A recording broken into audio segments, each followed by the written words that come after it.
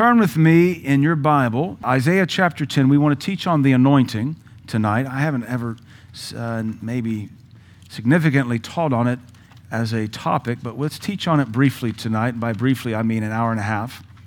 It's a joke. It's a joke. It's a joke. Isaiah chapter 10 is where we'll start, but let me speak to the doctrine of it briefly for time's sake without turning to everything. The very first place the anointing is mentioned is concerning the priesthood, concerning the Levites being anointed and Moses anointing Aaron and his sons for the office of priesthood. So the term anointing comes from the Hebrew mashak, which we get our word Messiah from. So a mashak, to mashak, something is to anoint it. That means to rub it with oil. Anything that can be rubbed as an oil is called an unction. If you're part of the Catholic Church or what are called the high churches, they call them the churches that are defined by smells and bells, incense and chimes. It's kind of a funny thing. That's considered the high church, the Hochkirche in German, the high church. They have what are called the holy unction. In the Greek, it's also called a chrism, same in English, a chrisma, a chrism, where we also derive the word Christos or Christ from. So the word Messiah and the word Christ are the same word, one Hebrew, one Greek. Both mean someone who's been rubbed with oil. So Jesus Christ is not his surname. It's not his last name. It's his title. And so it means he that was rubbed with the oil, the anointing oil. So under the Old Testament, it was the priests that were first rubbed with oil, the mashak, and that was to appoint them, ordain them, and set them apart for the priesthood. If you were not anointed for the priesthood, you would die. And so that anointing, in terms of the oil, set you apart. It represented the presence and the power of God, and it came upon Aaron's sons to do the work of the priesthood. Anybody else that went in the priest to play priest would die. Like King King Uzziah, good king, decided to enter into the temple to play priest. He was not anointed to be priest. He was anointed to be king, and so leprosy broke out on his forehead, and he stubbornly died of his rebellion. So this is kind of the foundation for the doctrine of the anointing. It was always oil, and it was oil that was representative of the Holy Spirit. When the kings began to be appointed, Saul being the first king, followed by David and then Solomon, they began to be known as the Lord's anointed. And so the term Mashak became Mashiach. So someone who is Mashakt became known as the Mashiach, someone who is anointed, and so it became a synonym for the Lord's anointed, always in reference to the king. And then in the time of Daniel, it's the first time Mashiach is used specifically as a personal pronoun for the Messiah, and it's translated as such in our book of Daniel, the Messiah, the Prince. And it's the first time we began to see Jesus, the Christ, as Messiah, the Prince. So then you bring it over into Greek, and the Greek translates it as Christo, to be anointed. And so typically, really, the word Christ is just an adjective. It's the anointed one. It's not his name. And I'm not against this if we pray in the name of Christ, but it does show a certain ignorance of doctrine. I won't debate you for it. I pray in Christ's name sometimes. I invoke the name of Christ, but it's the name of Jesus. That's his birth name. Christ becomes the position and title he fulfilled. We know who thou art, Jesus, the Holy One of Israel. Even the demons didn't bother with the Christ term because it was a very common term throughout all of Judeo-Hebrew culture. And so when Jesus was baptized in the river Jordan, that is when he became Mashakt. The Spirit of the Lord is upon me, for he has Mashakt me, anointed me to preach the gospel. At that point, he becomes Jesus the Christ, and he becomes the anointed one as prophet in the earthly ministry, priest to make intercession for us, and the King of Kings. So he becomes anointed to stand in all three offices. He lives to be all three. He will always be the King of Kings. He will always be the high priest of our confession. He will always be the prophet. And so this is the foundation for the anointing. It is, as Pastor Jean-Marie said this morning, it's the power of God that comes upon us to do something we can't possibly do ourselves. And that's why we need it. A lot of the modern church is afraid of the anointing of God because you can't control it.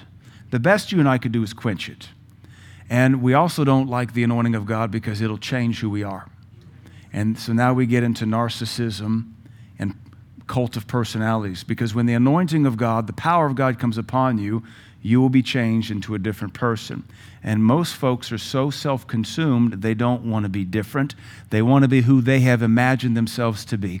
They want to be who their Converse high tops declare them to be, or their social media page declares them to be. But when the Holy Spirit comes upon you, you and I will be changed into another man.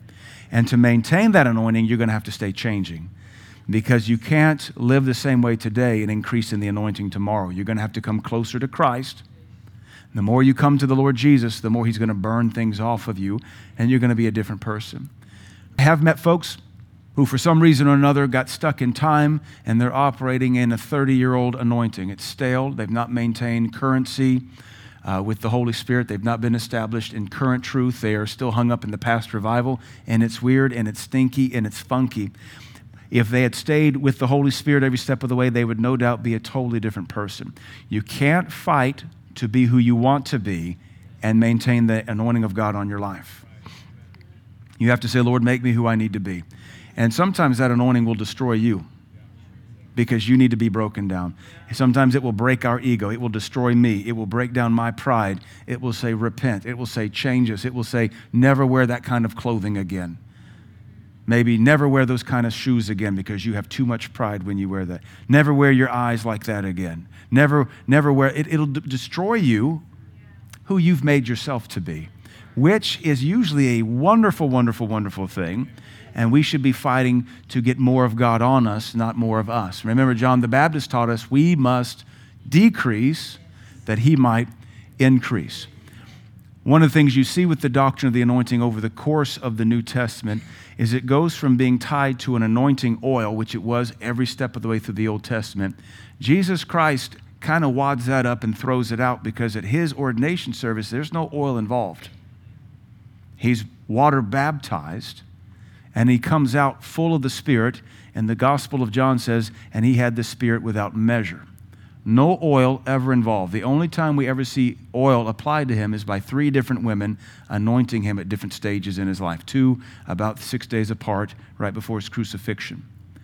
We see no ordination service involving anointing oil. Not that we're against it. We have our anointing oil ready to go tonight because he still commanded in the Gospel of Mark to lay hands on the sick, anoint them with oil. We still see it in the Gospel of the Epistle of James. We still anoint with oil.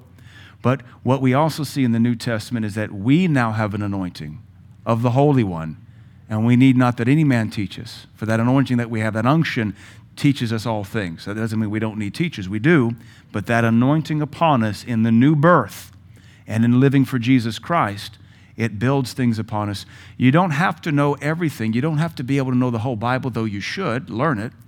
But you can know things by the Holy Spirit. When somebody speaks, you can say, that's not right, and that's not God. You know by the anointing of God. Furthermore, we teach it's a good thing to know the whole Bible, and we should study it. But what about our brothers and sisters who didn't have a Bible, still don't have a Bible? The Bible as we have it really wasn't commonly available to the last 200 years of human history, really the last 150 years. Only within the last 20 years could everybody have every translation available on the palm of their hand in the last 5 years. And so honestly, the closer we get to eternity, the more we have available to us, the more responsible we will be. So let me say it this way. As we were praying, God has given us so many tools for our success. The anointing is one of them. And every tool he's given us has an anointing upon it. So we have the new birth. That involved the Spirit of God baptizing us into the body of Christ. That's an anointing. And then we get into a local church, and a local church is strengthened by the anointing on the local church. And every church has a different anointing upon it. And then you have disciplers, and they're anointed to disciple you and hold Bible studies with you and chew you out. The anointing to rebuke someone is a wonderful anointing, and you have to be mature enough to receive it. Don't demand to be treated like a man when you can't be spoken to like one. If you can't be spoken to like a man, you're not a man, you're a child. So there has to be an anointing to receive a rebuke too. And so we have the Holy Spirit, of course, in the baptism of the Holy Ghost. That's an anointing in and of itself. We have the Holy Scriptures. That's anointed. The Word of God is always anointed. Just read it out loud. The anointing of God will fall upon your room. You could read the genealogies. The presence of God will say, I knew that guy. I knew that guy. You didn't pronounce that one right. Or the next one. Nope, I knew those guys. You can read the genealogies, as boring and as hard on the mouth as they are, and God will confirm it because it's His word. You've been given a local pastor and elders. They have an anointing.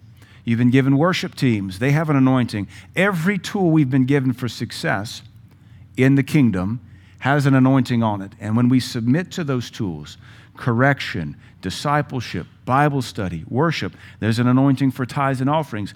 All of it ministers an anointing on our life.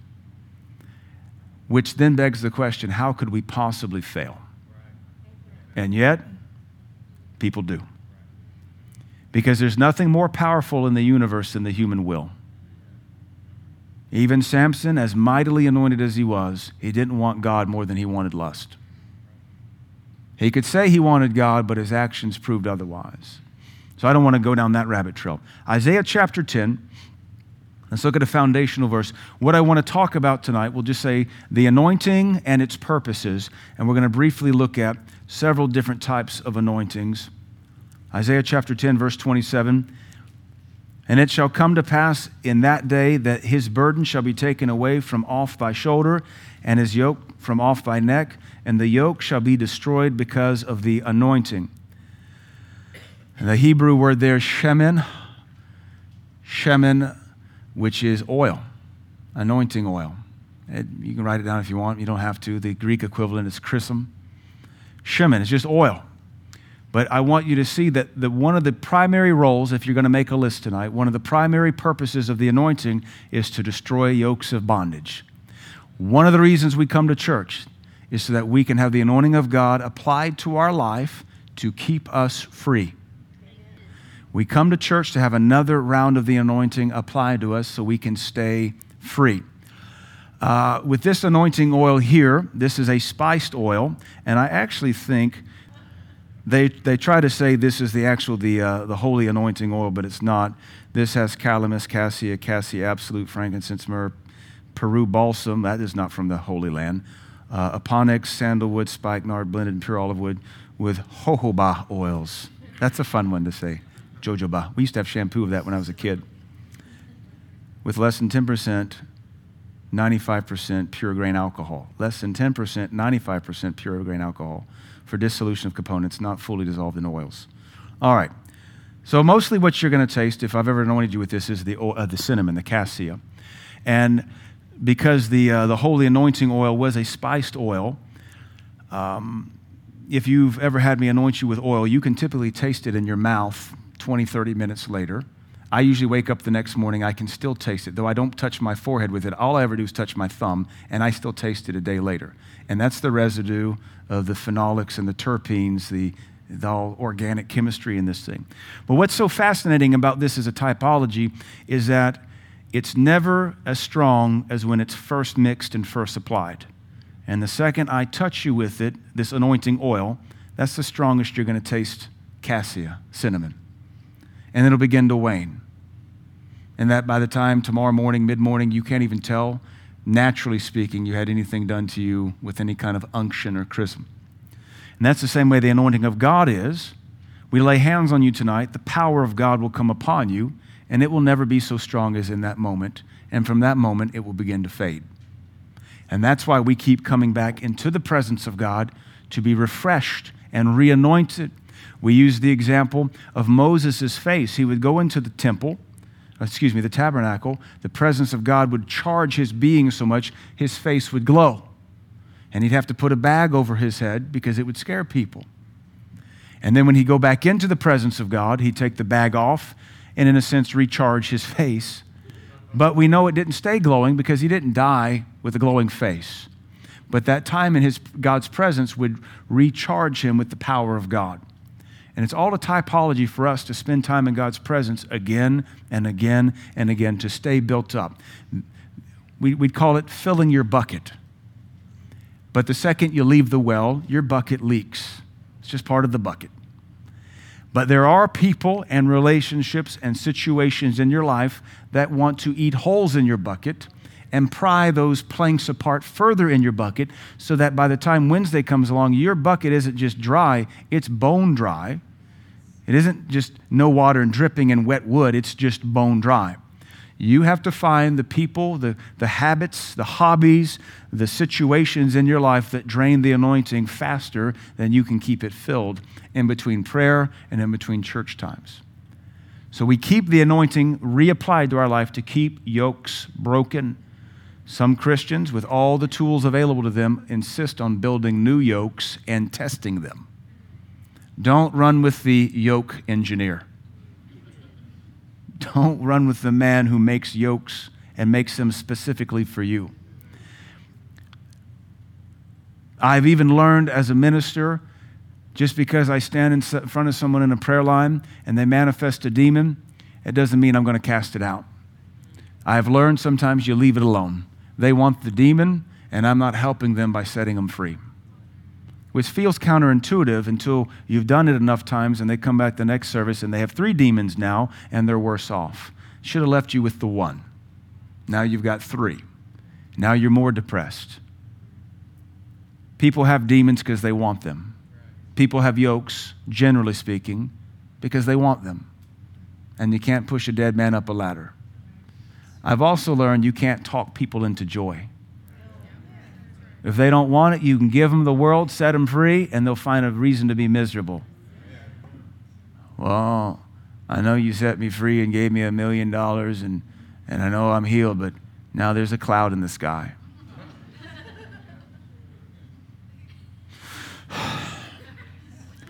Some people, you can't help.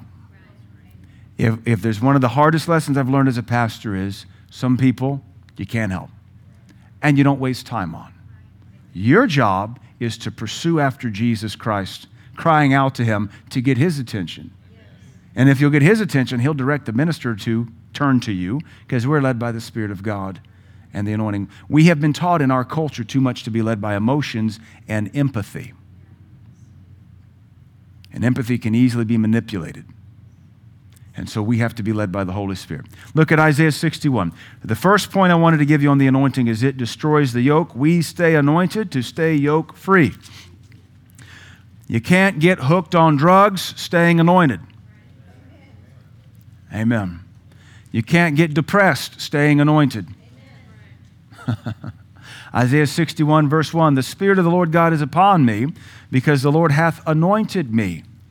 Now look, there's an anointing, and this is something Pastor Jean-Marie and I were talking about, the anointing and Miss Charlotte at lunch. The anointing doesn't come to be blessed only, the anointing comes to do something.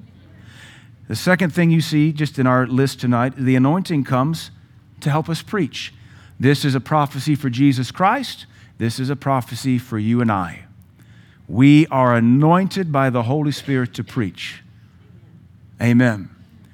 Now, one of the things I've learned to do as a pastor, helping my own marriage, is, and my wife will do it to me, sometimes she does it to help get me out of my funk. We've learned to manifest the anointing that's on our life as ministers to help our own family. You can do the same thing. You don't have to be a minister. It's easy for us to get in the dumps, the mully grubs, to get depressed and feeling sorry for ourselves.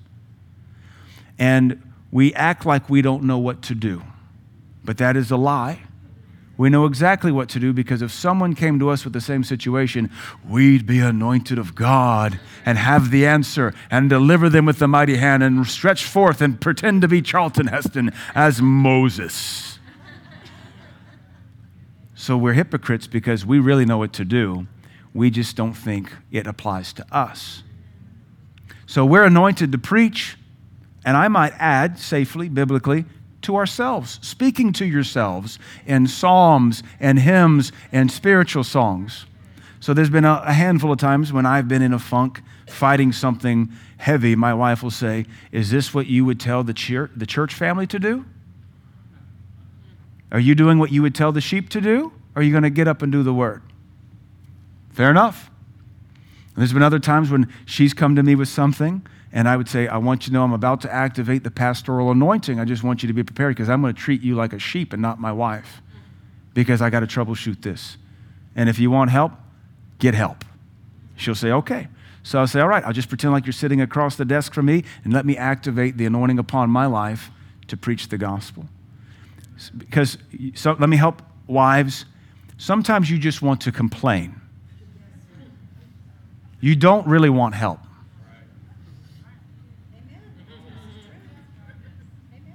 Men are not geared to waste time unless it's sports. So men get beat up because we have to tell men, just listen sometimes, man, just listen. But now let's flip the switch. Women, don't talk if you don't want help. We ain't got time to play this game. And if it's our marriage under attack, what's your problem? And I'll fix it. And if you don't want it to be fixed, quit complaining. But men, don't be afraid to use the anointing on your life to preach the gospel. And wives, if you bring it to your husband, he's your chief discipler. He is anointed by God to troubleshoot your soul and make a disciple out of you. So don't try to lead him about with a little pig's ring in his nose, because you're not anointed to lead your husband. I recently heard about a couple who it was bragged upon that she had really brought him so far.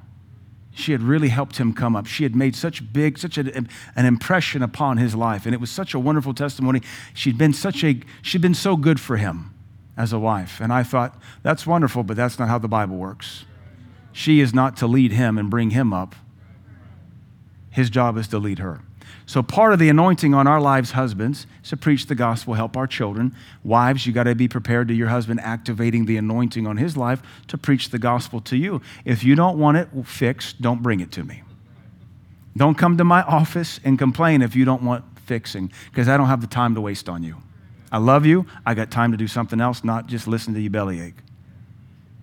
And I think your husband would be appreciative if you'd have the same consideration of his time, because to be truthfully, raw honest, I would rather watch a game than hear somebody complain and not be able to help them. Because all you've done is entertain me in a negative sense, and we've accomplished nothing. At least if I can watch a game without distraction, I can be entertained and feel good. So there's an anointing upon us, wives, mothers, to preach the gospel, that is, disciple your children. The anointing of God comes upon us to help us preach good tidings unto the meek, that is, the teachable. The gospel isn't anointed for everybody, it is anointed for the teachable. That's why we don't waste time on the prideful. So there is a place, let's go back to marriage real quick, where husbands, you need to listen. Let her get everything out, and then say, okay, are you done, sweetie? All right, now let's fix this. Well, I don't want you to fix it, then don't bring it to me. And why don't you want it fixed? This is what's hurting our marriage. You just said as much. So why did you bring it to me? Except to maybe just denigrate me, insult me, connive me? Well, if you didn't want it fixed, why did you bring it to me?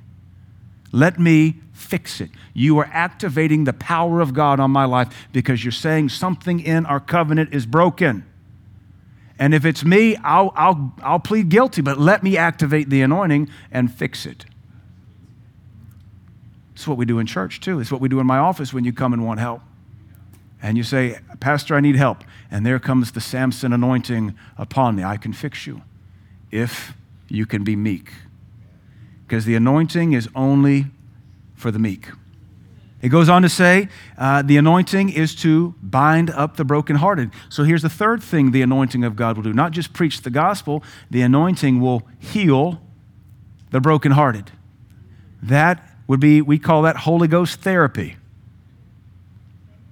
It literally means in the Hebrew, a heart that has been blasted to many pieces through trauma, hell, heartache, assault, betrayal. And yet the anointing will fix that if you'll submit to it. It doesn't come together overnight. Whole sections can be healed miraculously at once, but it is a process.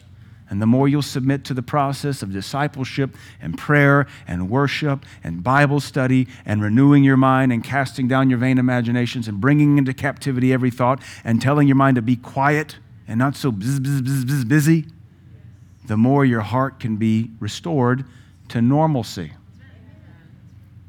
Some of us, not me, because my parents might be watching, but I don't need therapy from my childhood. Some of us need to be healed from our childhood. And that's okay. But don't prolong it. And he goes on to say, to proclaim liberty to the captives, the opening of the prison to them that are bound, to proclaim the acceptable year of the Lord, the day of vengeance of our God, to comfort all that mourn. The fourth thing is the anointing comforts. The anointing comforts. I'm not against hugs, but you don't see Jesus hugging anybody. One of the things, especially in our country, Pastor John, I don't know if you've ever seen this in Africa, it's not in our church. It's always when the new people come in from weird charismatic ministries, and there'll be altar calls, and people will fall down crying, and the power of God is ministering to them. Or they're crying, but you and I don't know why they're crying. It could be they're crying because they're under gross conviction, and their heart is saying, oh God, have mercy, I am a sinner. Oh God. Could be they're crying because they just had a vision of their loved one going to hell. And what do we as sappy, Oprah-trained Americans want to do? Oh, they're there. It's going to be okay. It's going to be okay. And we are calling God's Spirit a liar. It's okay. So now we have flesh rubbing flesh to console something that requires no consolation. And that I've been in lots of meetings where see the man of God say, don't touch them. Don't you dare comfort them. You have no idea what God is doing. Get your hand off of them. If they're under gross conviction, you just told them their prostitution's okay. You just told them their daddy wasn't going to hell, contrary to the vision they just had when the man of God touched them and the anointing showed them what's going to happen to the family if they don't intercede. So we let God do his thing, and then if they need consolation, let the Holy Spirit fall upon them. There's a place for a word of encouragement, and I'm all for hugging, and the New Testament commands holy kissing on the cheek, which is the equivalent of a southern hug. I don't want us to start kissing each other on the cheek. Only Miss Josette really does that to me, and Pastor Richard Summerlin, which is odd enough because he's from Florida and he's a white guy. He always gives me a big kiss right there. All right, man. But the anointing is the comforter. The other thing I've seen in our church, not in a while, and I would warn you not to do it, is if I rebuke a sin, and then some of you, usually it's a woman, want to grab that person who got rebuked in a service and take them in the foyer and say, Pastor didn't mean that. I've seen that happen in our church.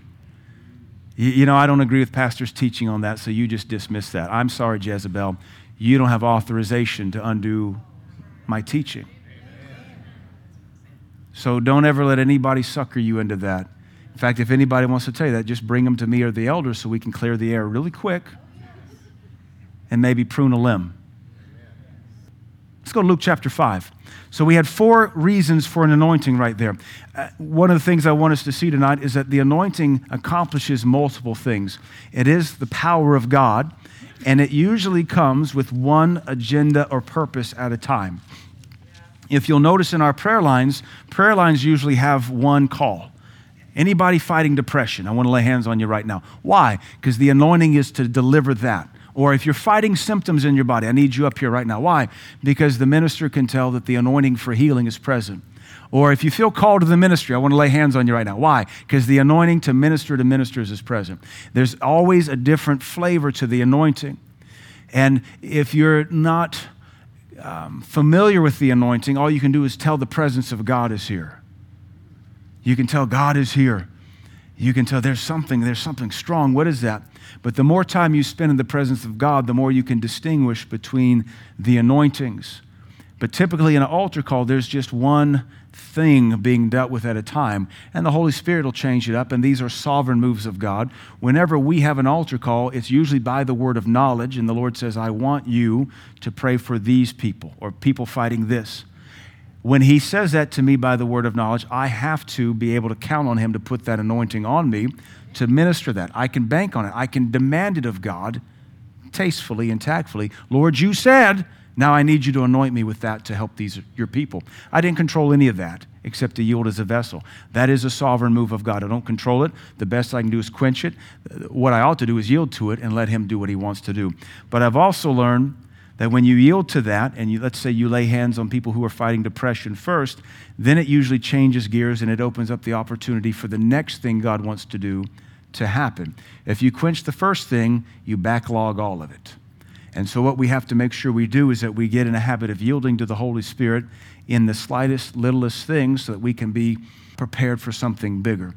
I used to teach it like this. It's worth saying.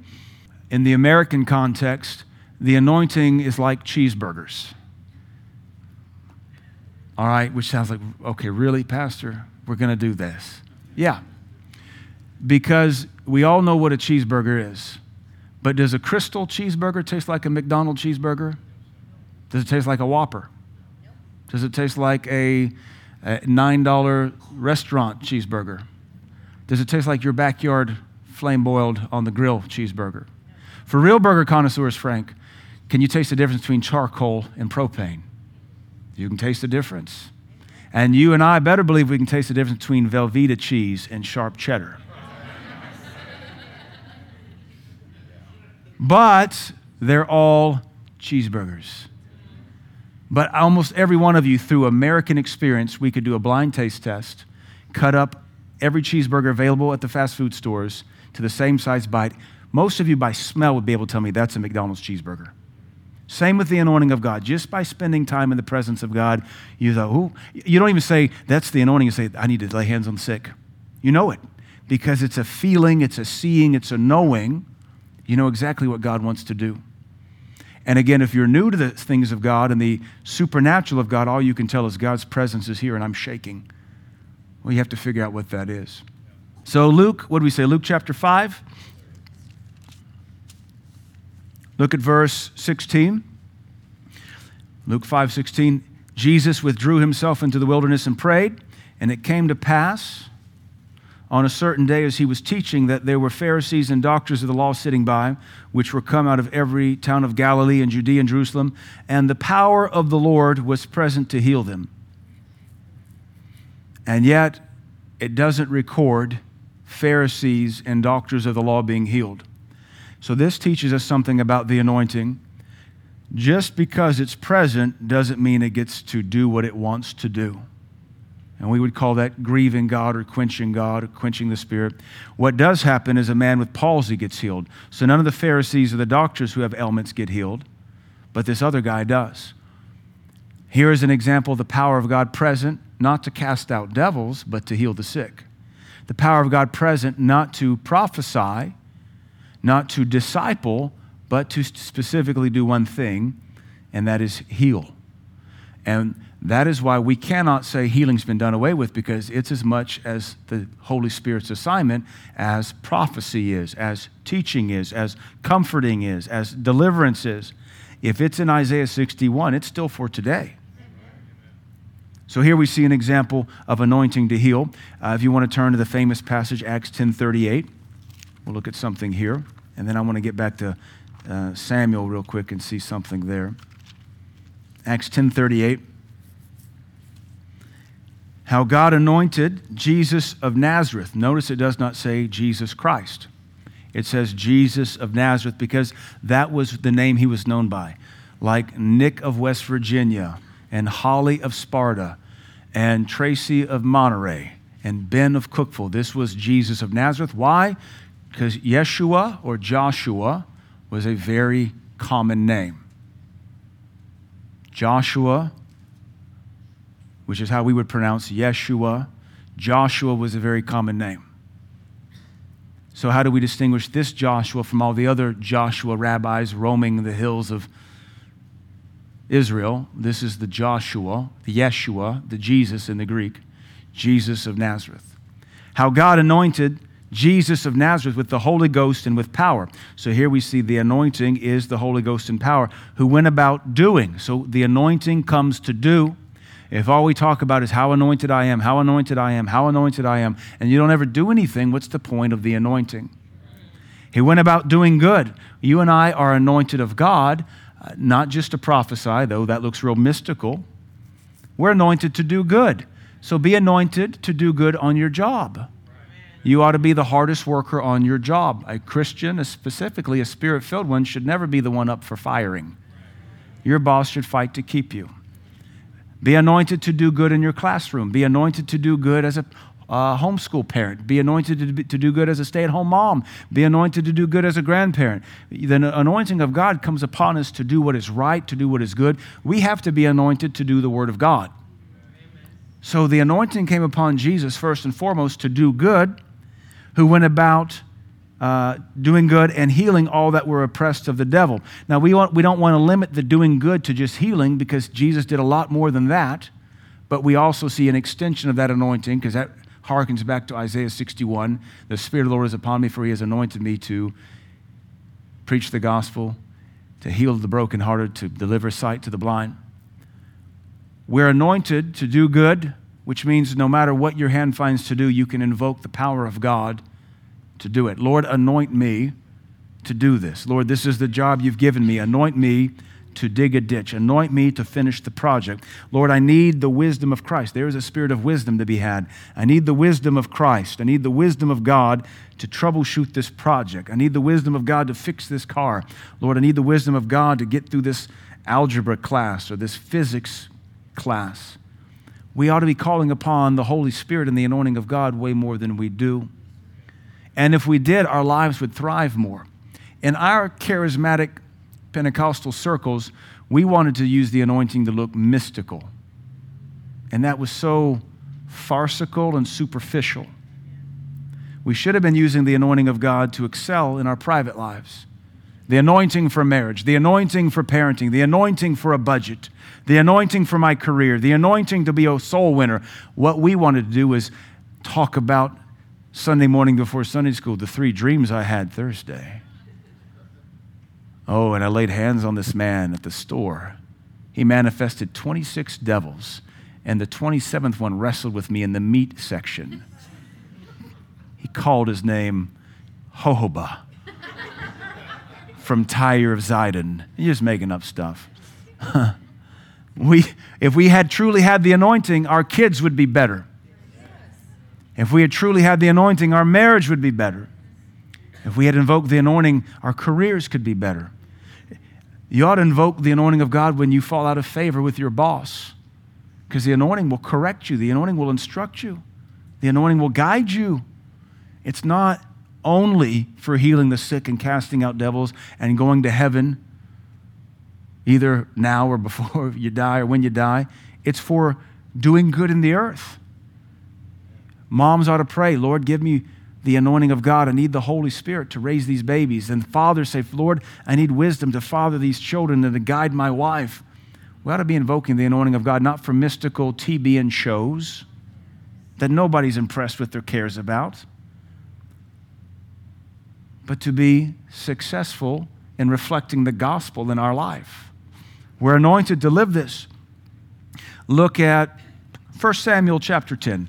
Let's read a long passage here. I'm already over a few minutes longer than I wanted to. Let's see how quickly I can wrap this up. 1 Samuel chapter 10. I want to show you several things. We understand, I think, by default, the anointing manifests the gifts of the Spirit. You can tell the anointing of God will come upon you when you say, all right, that's the spirit of prophecy right there, or there's the tongues. I got to give the interpretation on that. Or the Spirit of the Lord comes upon you, and all of a sudden, you know that's a word of wisdom or that's a word of knowledge, and you begin to see things by the Spirit of God. That's an anointing. We might also throw out there, worth studying later, there are some anointings that are sovereign. You cannot control them. And there are other anointings you must develop. Sovereign anointings are typically for the gifts of the Spirit. And anointings that you develop are, say, the preaching anointing or the worship anointing, anointing for your career, anointing that is your grace in life. You develop those and you grow in them. We don't stay stagnant and expect God to keep us anointed.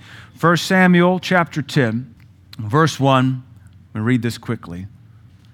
Then Samuel took a vial of oil and poured it upon Saul's head and kissed him and said, is it not because the Lord hath anointed thee to be ruler or captain over his people, his inheritance? So right there we see the anointing of Saul to be king. You're going to be the king. Verse 2, Samuel speaking to the newly anointed Saul.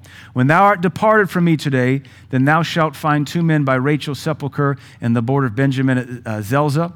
And they will say unto thee, the asses which thou wentest to seek are found, and lo, thy father hath left the care of the asses, and sorroweth for you, saying, what shall I do for my son? Then shalt thou go forward from thence, and thou shalt come to the plain of Tabor, and there shall meet thee 3 men going up to God, to Bethel, one carrying 3 kids. That means goats, not children. You know it's not children because men don't ever carry their kids. And another carrying 3 loaves of bread, and another carrying a bottle of wine. And they will salute thee and give thee 2 loaves of bread, which thou shalt receive of their hands. After that thou shalt come to the hill of God, where is the garrison of the Philistines. And it shall come to pass, when thou art come thither to the city, that thou shalt meet a company of prophets coming down from the high place with a psaltery and a tabret and a pipe and a harp before them, and they shall prophesy. And the Spirit of the Lord will come upon thee, and thou shalt prophesy with them, and shalt be turned into another man. Now, this is an interesting passage. Number one, that's an incredibly long word of knowledge, word of wisdom. This is going to happen, and you're going to meet these guys, and they're going to have this, and they're going to give you this. That's really accurate. But he was just anointed to be king.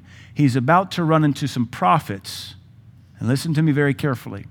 He's anointed to be king. That's his calling. He's about to go hang out with some prophets, and what's on them is going to rub off on him for a moment. And he will take upon him that same spirit, and for a moment of time, he will prophesy and be changed into another man. Now, we could teach that 2 different ways. We could teach justifiably the Spirit of God will turn you into another person, and it be sound and wonderful. But in context, you are Saul, you are king, but this is going to make you look like a prophet. But you're not a prophet. You're Saul, a king.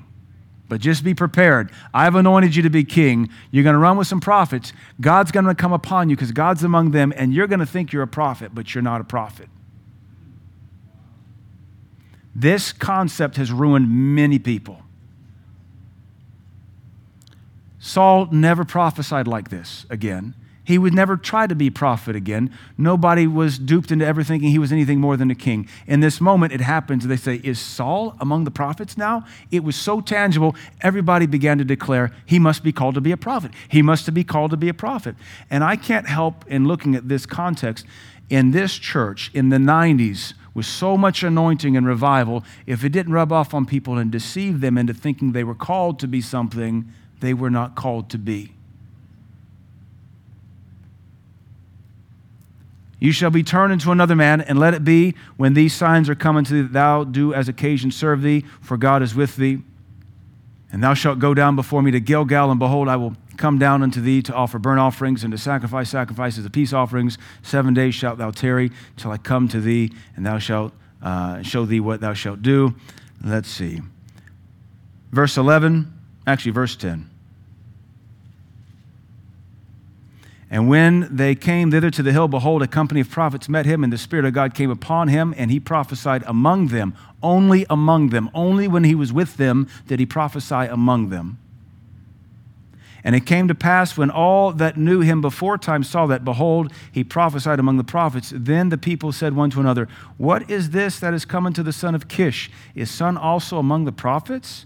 And one of the same place answered, said, but who is their father? Therefore it became a proverb, is Saul also among the prophets? And when he made an end of prophesying, he came to the high place. He never did that again. But everybody began to try to prophesy he was called to the ministry. So let's use that as a word of warning. Just because you run with preachers and it rubs off on you doesn't mean you are one. When I was among the Assemblies of God, I've been among the Assemblies of God a couple times, Key West, and then mostly for about 8 or 9 months in Indianapolis, where I met Miss Manda and Steve-O and Gertie. The Assemblies of God have a tremendous legacy of the gifts of the Spirit. They are one of the denominations that came out of the Azusa revival. Most of the good AG churches have maintained that well, that is the anointing of the gifts of the Spirit. And in that 9 months I was there, even to this day as a pastor, I have never operated in the gifts of the Spirit as easily and as readily as I did in the 9 months I was there, because it was there. And I wasn't even in leadership. I wasn't in charge. I was used in some Bible studies. Anytime I was asked to pray, it was there. Anytime I was in a service, I could tell you what God was going to do, because that's the legacy of the AGs. It was tangible. I mentioned it to Pastor Darren. I said, have you ever encountered this? He said, now that you're saying that, when I served the AG church in Canada for a year, it's exactly what happened to me. It hasn't been like that since. Well, that's their anointing. It's available for everybody, but that denomination pioneered it. So my point is, we have to be mindful of the anointings and recognize what is ours and what is not, what has been given to us, what is delegated for a season. When I've traveled with Dr. Barclay and I come away from him, there's things that are on me for a season, then they fade away. And I want to come back and hurry up and get it into the church, because I know it's not going to last long, because it's going to deteriorate, to lift, to wane, maybe a better word. We all have a baseline anointing, if I can say that. It's called your personal walk with God. And then whatever He's called you to do, He's obligated to increase that so that you develop it and you grow it and you strengthen it. And now it becomes something you have for the body of Christ. It's your natural grace. It's your natural calling and gifting. Those that have come up under me, they've been able to walk away with a great teaching anointing, because that's what I have, but I think I got it from Pastor Vaughn. Even with Pastor Brett, while he was here, he was the evangelist. He goes to Africa, he's known as the teacher. But that's because it comes through this church. He's a partaker of this church's anointing. So my point with all that is, because we could teach for weeks and months on the anointing and never exhaust it. There's different flavors, different purposes. There's a personal anointing that you have for your life. Some of you have abilities that I don't have, and that's what we use you in. You can be a partaker of my grace and anointing. I can become a partaker of your grace and anointing, and we strengthen one another. But we also need to be careful, this last warning here. Don't be deceived by participating in somebody else's anointing as though you're it. I remember when we were being trained up under Pastor Darren, there were kind of three of us younger guys, and Pastor Darren said, I'm going to let you do announcements, but don't go longer than 10 minutes, because the preach anointing is already up there, and you'll step into it, and you'll take a liberty I've not given you. And I watched guys do it. Even though Pastor Darren said, that's my anointing up there, there's a message I need to deliver. Your job is to do announcements. Your job is to receive the offering. You're up and down in 10 minutes. And I watched one ding-a-ling take 30, 40 minutes. And I was like, you're getting nailed when we're done here tonight. And then you look over there and you see Pastor Darren just shaking his head. But he stepped into the anointing that was not his. He was warned. He got thumped. That's why we have to be taught these things. I could tell you story after story on these kind of situations. There was another story. One of my pastor friends was telling me, he knew at the beginning of service, I need to lay hands on the sick tonight. God wants to do a work among the sick tonight. The worship team, he'd already selected the songs for the worship team, because you don't really let the worship team do what they want, because that can be dangerous sometimes. His worship leader picked up on the same anointing and stole the service from him and sang songs about healing for an hour and a half. And there was nothing left to do, and killed the service. She picked up on the right thing, but she didn't submit. The anointing was there. She could tell. She probably did it with the right heart. God wants to heal people. I'll just sing songs that haven't been approved. We want the liberty, don't get me wrong, but when the pastor knows what he's doing, and he's looked at the song list and says, this is going to help me tonight, just trust me. Stay ready. And then she gets up there and says, we need to sing healing songs. And she's not the one anointed to navigate the service, and people end up losing out on their healing or their miracle. We have to be way more adept. One of the things that frustrated my wife when we were first married, because she was new to all this and we were taking over the church, she says, does everything have to be so spiritual? And with one answer, yes. It's the spirit realm. On the other hand, no, we don't have to live in the spirit realm. There's a natural to be enjoyed. But if we're in the spirit realm, then baby, you better be spiritual. Now, once we leave here, go drink a Coca-Cola, go watch some football before the game's over tonight. But there is a nuance and a science to the spirit realm that we have to understand and cooperate in. Now, I won't turn there. If you want to look at it, write it down, 1 Samuel 19. A couple times later, a couple chapters later, Saul sends people to go get David. He keeps sending messengers, and they fall among Samuel, and they start prophesying. And Saul's like, wait, my mercenaries are prophesying. Yeah, they got around Samuel. Send some more. Sends another batch of messengers. They fall among Samuel, start prophesying. 3 rounds of messengers that are there with belligerent motives, getting under the anointing, they turn into prophets as long as they're around Samuel. These men were never called. These men have no heart to be called. They got around the anointing and they began to prophesy like Samuel. Kind of ruins your attack. My point is, we need to really be careful in what we think we're called under the anointing and recognize what's our lane and be content with where God's called you. Amen?